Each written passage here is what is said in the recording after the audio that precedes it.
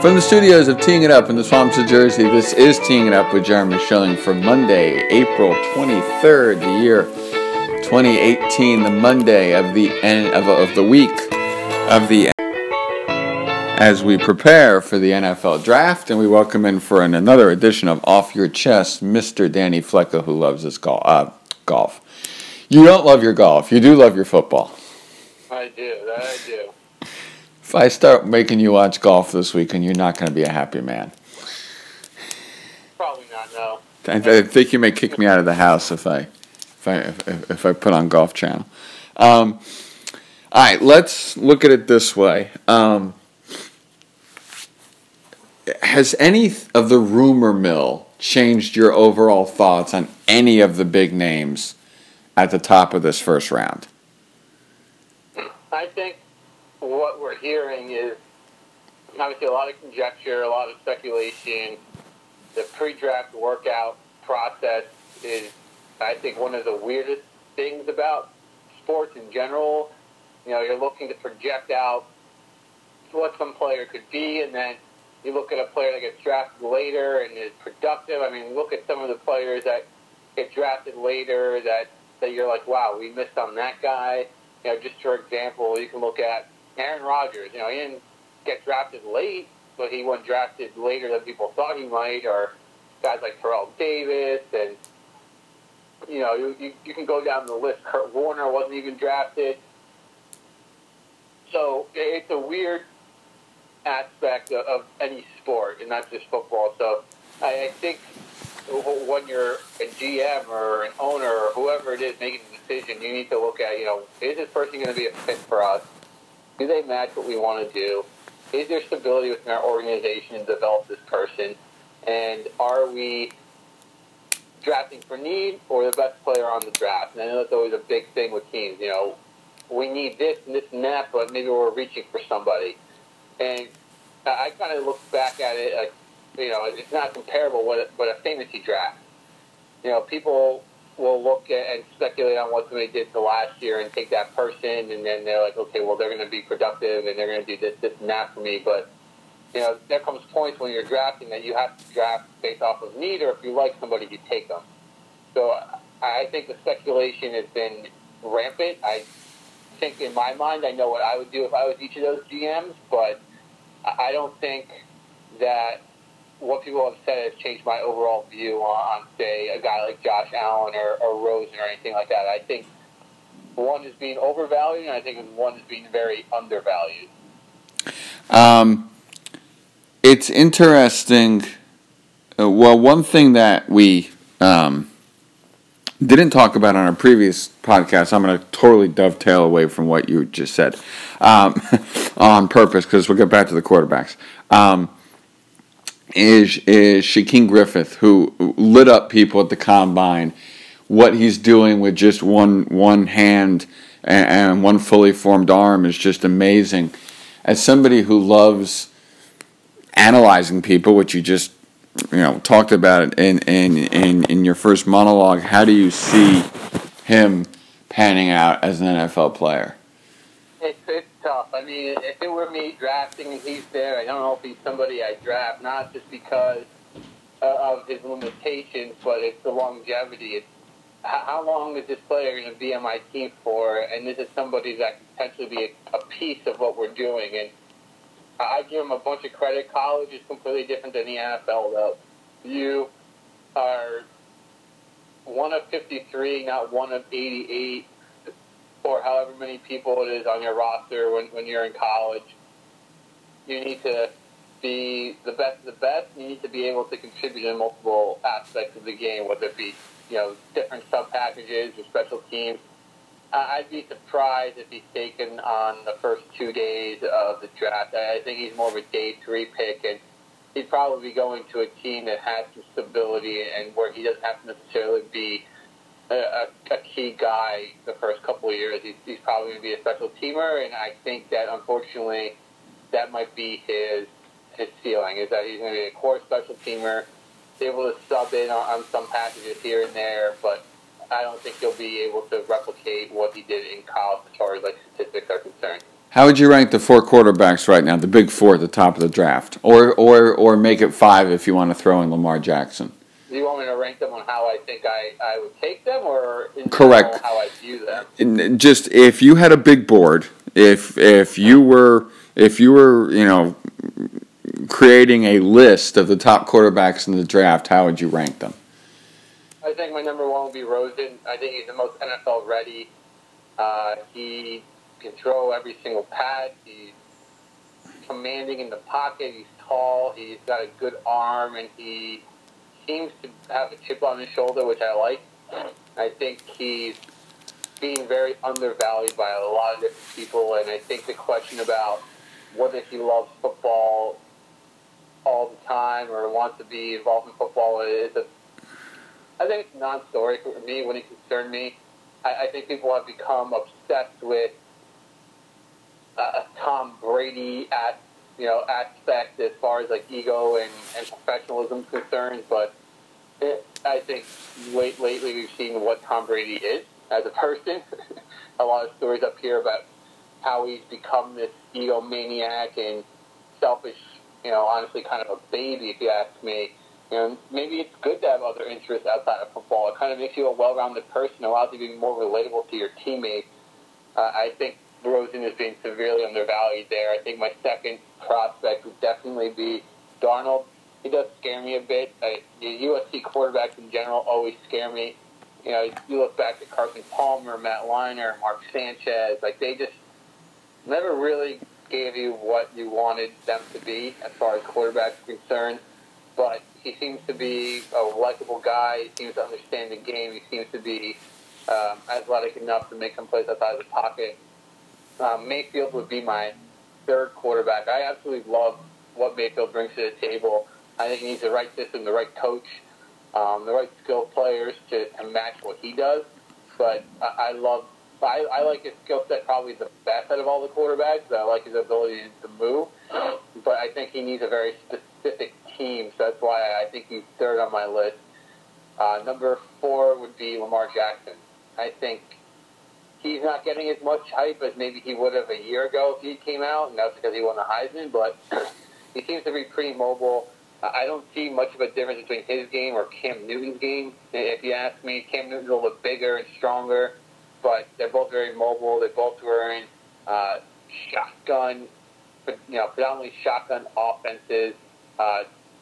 And Jackson is electric in the open field, and given what type of team you might be going to, you might need that from him. And then Allen would be fifth, and to be honest with me, he'd probably be seventh or eighth, depending on some other quarterbacks that I think are being overlooked that you need to draft one in the first round. But I think Allen is the fifth of those guys. Talking to Danny Flecker here about the NFL draft on Teeing It Up. I just so think the Giants should draft Saquon Barkley. I think he's a perfect fit for somebody, maybe the best player in the draft, in my opinion. He's so ready. He's so good at what he does. And if I was the Giants, I would stay there and I would draft him. I would not trade out. I would not get a quarterback. What's your current thought, not a mock draft, but just your current thought on what the Giants should do with this pick and how Saquon Barkley fits into that? So, the Giants are so interesting. They hold a lot of different cards, and as a fan, I want them to be competitive next year, but I also want them to be set up the next couple of years. And I think I'd be okay with 3 players. I'd be okay with Rosen. I'd be okay with Barkley, and I'd be okay with Quentin Nelson. Those 3 guys, I think, are guys that eventually would be able to help that team get to where they need to get to. My concern with Barkley is not that he's not the best player and he's not the best prospect at that position or anything like that, because clearly I think he can make a difference on I think any team that you put him on, as long as he's given the attention he needs to develop into that Le'Veon Bell type of player, which I think he can be and probably even better. My concern is that it's a couple of things. One, if you're the Giants, you need to then invest heavily into your your offensive line the rest of the draft. You need to make sure that your line is solidified to really reap the benefits of playing a guy like Barkley right away. And I know people say, well, the running game then helps the passing game and helps Eli and everything else like that. And I agree. 100,000% it does. But if there's no one to block for Barkley, then everything else that would come off the run game is moot. So I think that they would need to invest at least 2 or 3 picks into offensive linemen in this draft.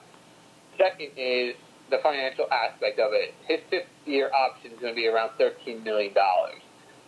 And that's a lot for a running back. So that's money you'd be paying to an offensive lineman or edge rusher or a top corner.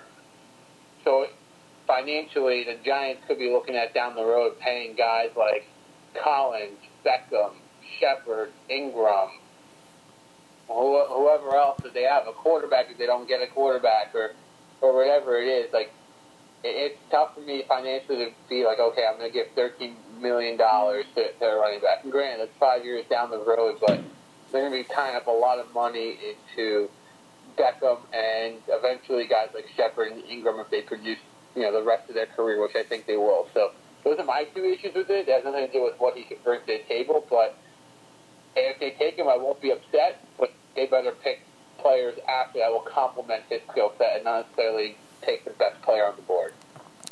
Before we get to your mock, Odell Beckham posted a picture of him pulling an SUV as a workout. Do you have any comments? He's healthy. And again, I think, I've talked about it. I thought this Odell Beckham thing was a non-story and manufactured by the media. I think he's going to come back, and he had one freak injury that derailed the entire season for him and for the Giants. And granted, he got hurt. The Giants were already 0-4. Who knows what would have happened if he stayed healthy? They probably maybe win 6 or 7 games and aren't picking the top 2 of the draft. But he's healthy. He's ready to go. I'm excited for him to get back. If I am the Giants, I look at potentially throwing him out with Barkley and Shepard and Ingram and Eli and seeing what they can do. A lot of talk about what's going on in the NFC East and the NFL in general. And the Giants could secretly have a great weekend and potentially be in that mix for a playoff spot next year. They had a bad year last year. They all do. But you look back at some of these teams that went whatever they went, and they make the playoffs. You think, if anyone told me the Rams would have made the playoffs last year, I would have thought you were crazy. And they had one of the better seasons of an offense, and their defense kind of came around last year, and they were there. So I think it all comes down to timing, and I think Eli and Odell will get right back out. And again, you draft Barkley, you draft some offensive linemen. All of a sudden, that offense is probably the most dynamic it's been in, I think, my lifetime. I can't remember a time that the Giants' offense is in the top 10 of anything. So it's been a while. Has been a while. All right, sir. Time for your top 10 mock. So Cleveland's going 1. And I'm not going to do any trades here because I do think there'll be some trades on Thursday. I think it's going to be actually pretty active. I think you'll see at least 3 to 4 trades. But top pick. And again, I'm going if I'm the GM. If I'm the GM of the Browns, I'm taking, from what I've seen, I'm taking Sam Darnold. He seems to fit what they want. Hugh Jackson wants a long-term success their quarterback. Whether he's the guy that's going to be there to see that, I don't know. But I think they take Darnold. I think the Giants will be taking Barkley. At the end of the day, I think Barkley will be going to the Giants. Colts are 3. I do think they trade the pick, but Jets are 3.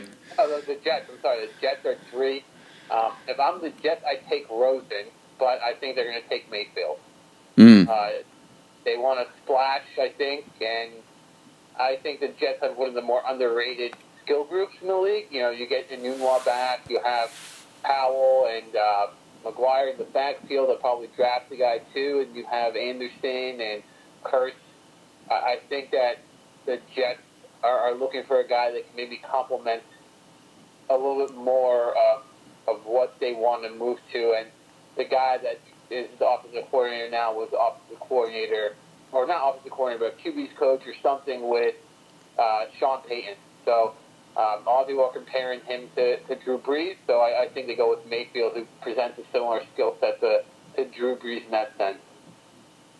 4 is the Colts. Right? 4 is the Colts, I think. I can't remember. I will take a look and get that to you momentarily. I should have had that up. I was looking up something else. While we're here, do you think Baker Mayfield can add to the Jets? Because I'm with you that they should take Rosen, but do you believe that Mayfield can fit in the New York lifestyle and fit in because he's a polarizing guy? Some say he's the next Johnny Manziel. Do you believe that he can fit into what needs to happen for a New York quarterback? I think it's very, very, very subjective as to what these players undergo. I think as long as he has a support system around him, and no offense to the Jets, they're not the biggest story in New York ever.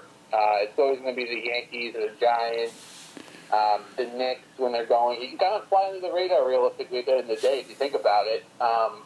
But as long as he does what he needs to do and has a good support cast around him and stays straight and doesn't get involved in too many other things, I think he'll be okay. 4 is the Browns. The Browns at 4. Okay, so we had Darnold go. We had Barkley and Mayfield. I think the Browns would take here in this situation. If I'm them, I'd take Quentin Nelson, but I think they're going to go with Bradley Chubb out of NC State. You get 2 bookend rushers with Myles Garrett. You build them at defense a little bit. I think Chubb at 4 would be a great pick for them. But I can also see them trading this pick, but I'm going to go with Chubb at 5. The Broncos at 5, I'm going to have them taking Quentin Nelson. Solidify that offensive line, get some people in there to block for their offensive line has been an issue for a number of years. So I think that they go with Quentin Nelson there. The Colts at number 6. It would behoove them to take a defensive player. There's a guy on the Ohio State, can't remember his name. He's a cornerback. He's pretty highly rated. I think they would go with him. They drafted some young guys last year in defense that played pretty well. I think that they would go with him. I got to look up his name and give that to you. But Minkah Fitzpatrick is also a possible secondary. Pick the guy out of Alabama. So I think Minkah Fitzpatrick will slide a bit. I've read a lot of reports that people are concerned with him for whatever reason. But I think that there's a guy. Let me see this. I'm looking it up right as you are.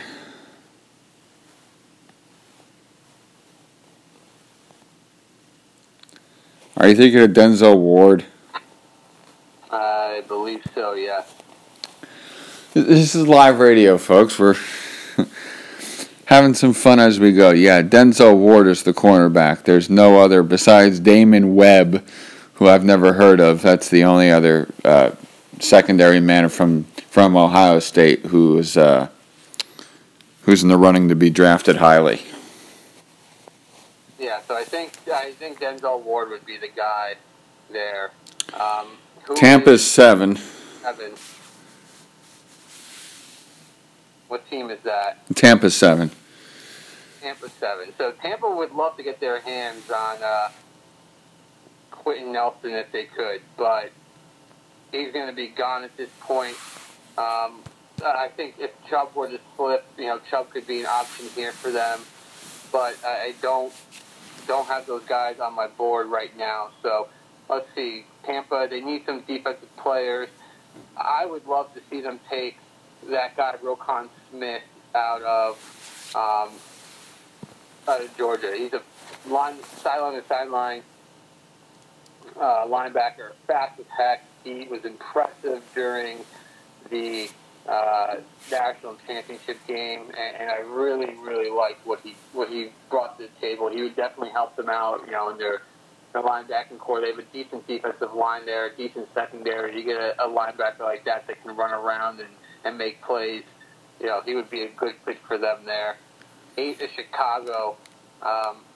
Chicago's tough. I think most of the players they wanted to take are off the board. So I think Chicago, they go with an offensive lineman and they take McGlinchey out of Notre Dame. Left tackle, he can play probably right tackle if you need to start off there. But him and Quentin Nelson were two of the best offensive linemen in college football last year on the same line. So you can imagine how good he is. He's pretty good, pretty versatile. So I really like him there. San Francisco, yeah. Trying to get some weapons possibly for Jimmy Garoppolo. Yeah, it's tough. I think they did a decent job this offseason of getting some stuff with like Trey Burton, Allen Robinson. They do have 2 decent running backs. I think the best way to go is to get the help with the protection. And you get that protection, you can always find players that can help out. And just remember this, too. I always think this is a bigger piece. Players, quarterbacks, I think, will look good with a good offensive line, and you build off of that. So I think if you draft that lineman that you can bookend the quarterback with for 5 to 6 years, let him develop that way, I think that will be a big help. 9 is San Fran. So San Fran, they're in an interesting spot here. I think that they'll go with a defensive player here, and I kind of like Tremaine Edwards from Virginia Tech. Another really good linebacker. They play a 3-4 out there, 4-3, a hybrid, whatever you want to call it. He can definitely get to the passer, and I think he'll be a good pick for them there. And Oakland at 10, I don't know which way they're going to go. John Gruden is not necessarily the easiest guy to read this draft. He never really drafts well, in my opinion. But I think that they'll go with a defensive lineman because they were just absolutely terrible against the run last year. And I'm going to have them taking Vita Vea from Washington. There is your top 10, and right as we finish it, Giancarlo Stanton just absolutely pummeled one with an XVO of 115 miles per hour way deep in the left field. So I wanted to say something when I was talking, but I didn't want to interrupt. No, it's okay. He was bound to hit one of those eventually, and he just did. By the way, I could see 8, 9, and 10 going wildly in terms of trades. Those are teams that if there's somebody left on a board because of some craziness up top, I could see those picks being flipped all over the place for somebody. I look at the top 10, and I can see the Giants trading. I can see Cleveland trading. I can see Denver trading. I can see Indy trading. I can see San Fran trading. So, I think we could see 4 or 5 trades, and that's not even looking at the back end of the draft where you could potentially see a team like New England jump up in there, or, I'm just looking at the order here, the draft. Cincinnati can make trades. They usually like to make trades for some reason. Atlanta can maybe even make a trade. All these teams here. Philadelphia has been rumored to potentially be trading to get more picks because I think they only have 3 picks this draft. So I think we can see 3 to 4 conservatively, maybe 6 to 8, being aggressive. We shall see how it all turns out come Thursday night, and we will be talking about it on Friday night. Sir, it's always good to have you on the show. Looking forward to our second one later in the week. Sounds good, man. Have a great night. Thank you all for listening to Teeing It Up with Jeremy Schilling, and we will see you soon.